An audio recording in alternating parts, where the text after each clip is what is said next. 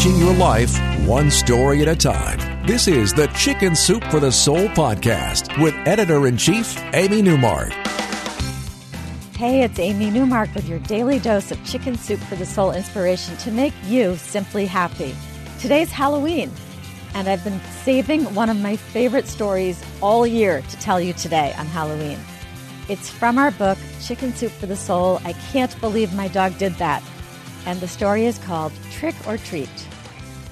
Our writer, Lisa McKinder, tells us that her big furry white dog, Marley, a Commodore, those are the ones with the kind of corkscrew curls, was very popular with all their trick-or-treaters on Halloween night. All the little girls were hugging him, and Marley was enthusiastically wagging his tail every time he heard them call out, "Trick or treat." But as the night wore on, Marley grew agitated. He started whimpering every time another group of kids came and went. Lisa couldn't figure out what was wrong with the dog. She and her husband didn't know what to make of it. Marley, who was usually so well behaved, started trying to get into the kids' Halloween bags. He got in trouble for that, and then he collapsed on the ground, totally demoralized. And then another child arrived and called out, "Trick or treat," and poor Marley sat up straight and tall at full attention. And then Lisa's husband realized what was happening. That poor dog had heard the word treat dozens of times, and yet no treat ever materialized for him. Now, if you have a dog in your family, you know the power of that word, treat. I know that when we take care of our daughter's pug, Riley, who happens to be the rescue dog mascot for our Chicken Soup for the Soul pet food, we don't even have to worry about keeping her on leash in our backyard, because even if she is hundreds of feet away, if she's disappeared into the woods, all I have to do is yell, "Treat," and she will come bounding back to me from wherever she was. So Lisa realized that that poor dog must have felt like he was being pranked all night. He heard that magic word over and over again, and then he watched those wrapped treats disappearing into the bags held by all those little kids. So now the McKinders knew what to do. And from then on, every Halloween, Marley has been safely asleep on his doggy bed, far away from all the little kids yelling trick or treat. So what do you do on Halloween if your dog does get into the Halloween treats?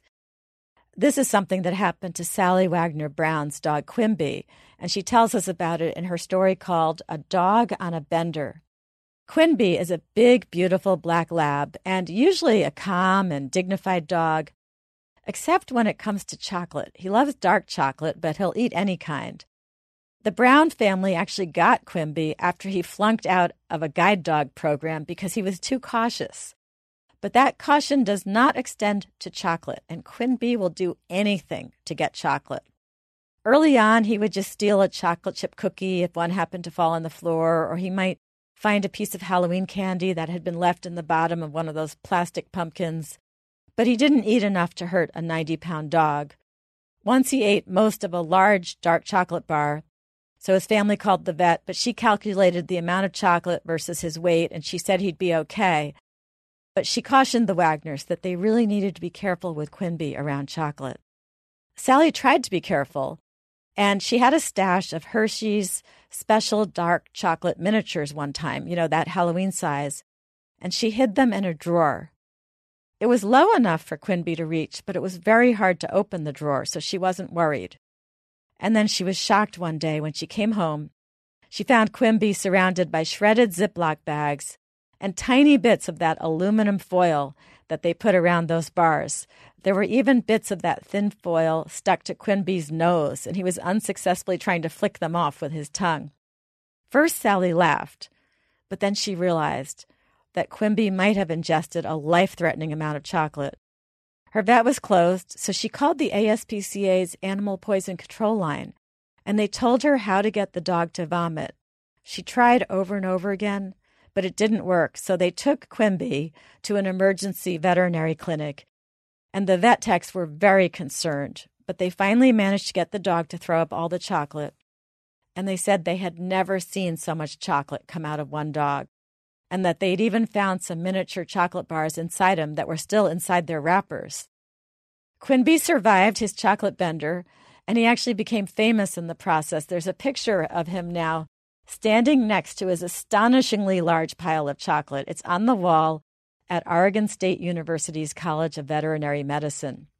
So that's a little warning for Halloween and for those days after, when the kids have their stashes out in the open in their rooms. Keep the dog away and try not to let him hear that enticing word, treat. Well, tomorrow's Tip Tuesday. We'll be recovering from all the candy, and we're going to talk about more holidays and children again. But this time, I'm going to share a couple of great ideas with you about how you can make the holidays into a more charitable time for your children and grandchildren. Thanks for listening to the Chicken Soup for the Soul podcast today. If you'd like to read more tips from Chicken Soup for the Soul, I can't believe my dog did that, please go to our website, chickensoup.com. And don't forget our Simply Happy project. Follow me or Chicken Soup for the Soul on Twitter, Facebook, Instagram, or Pinterest for your daily #SimplyHappyProject tip.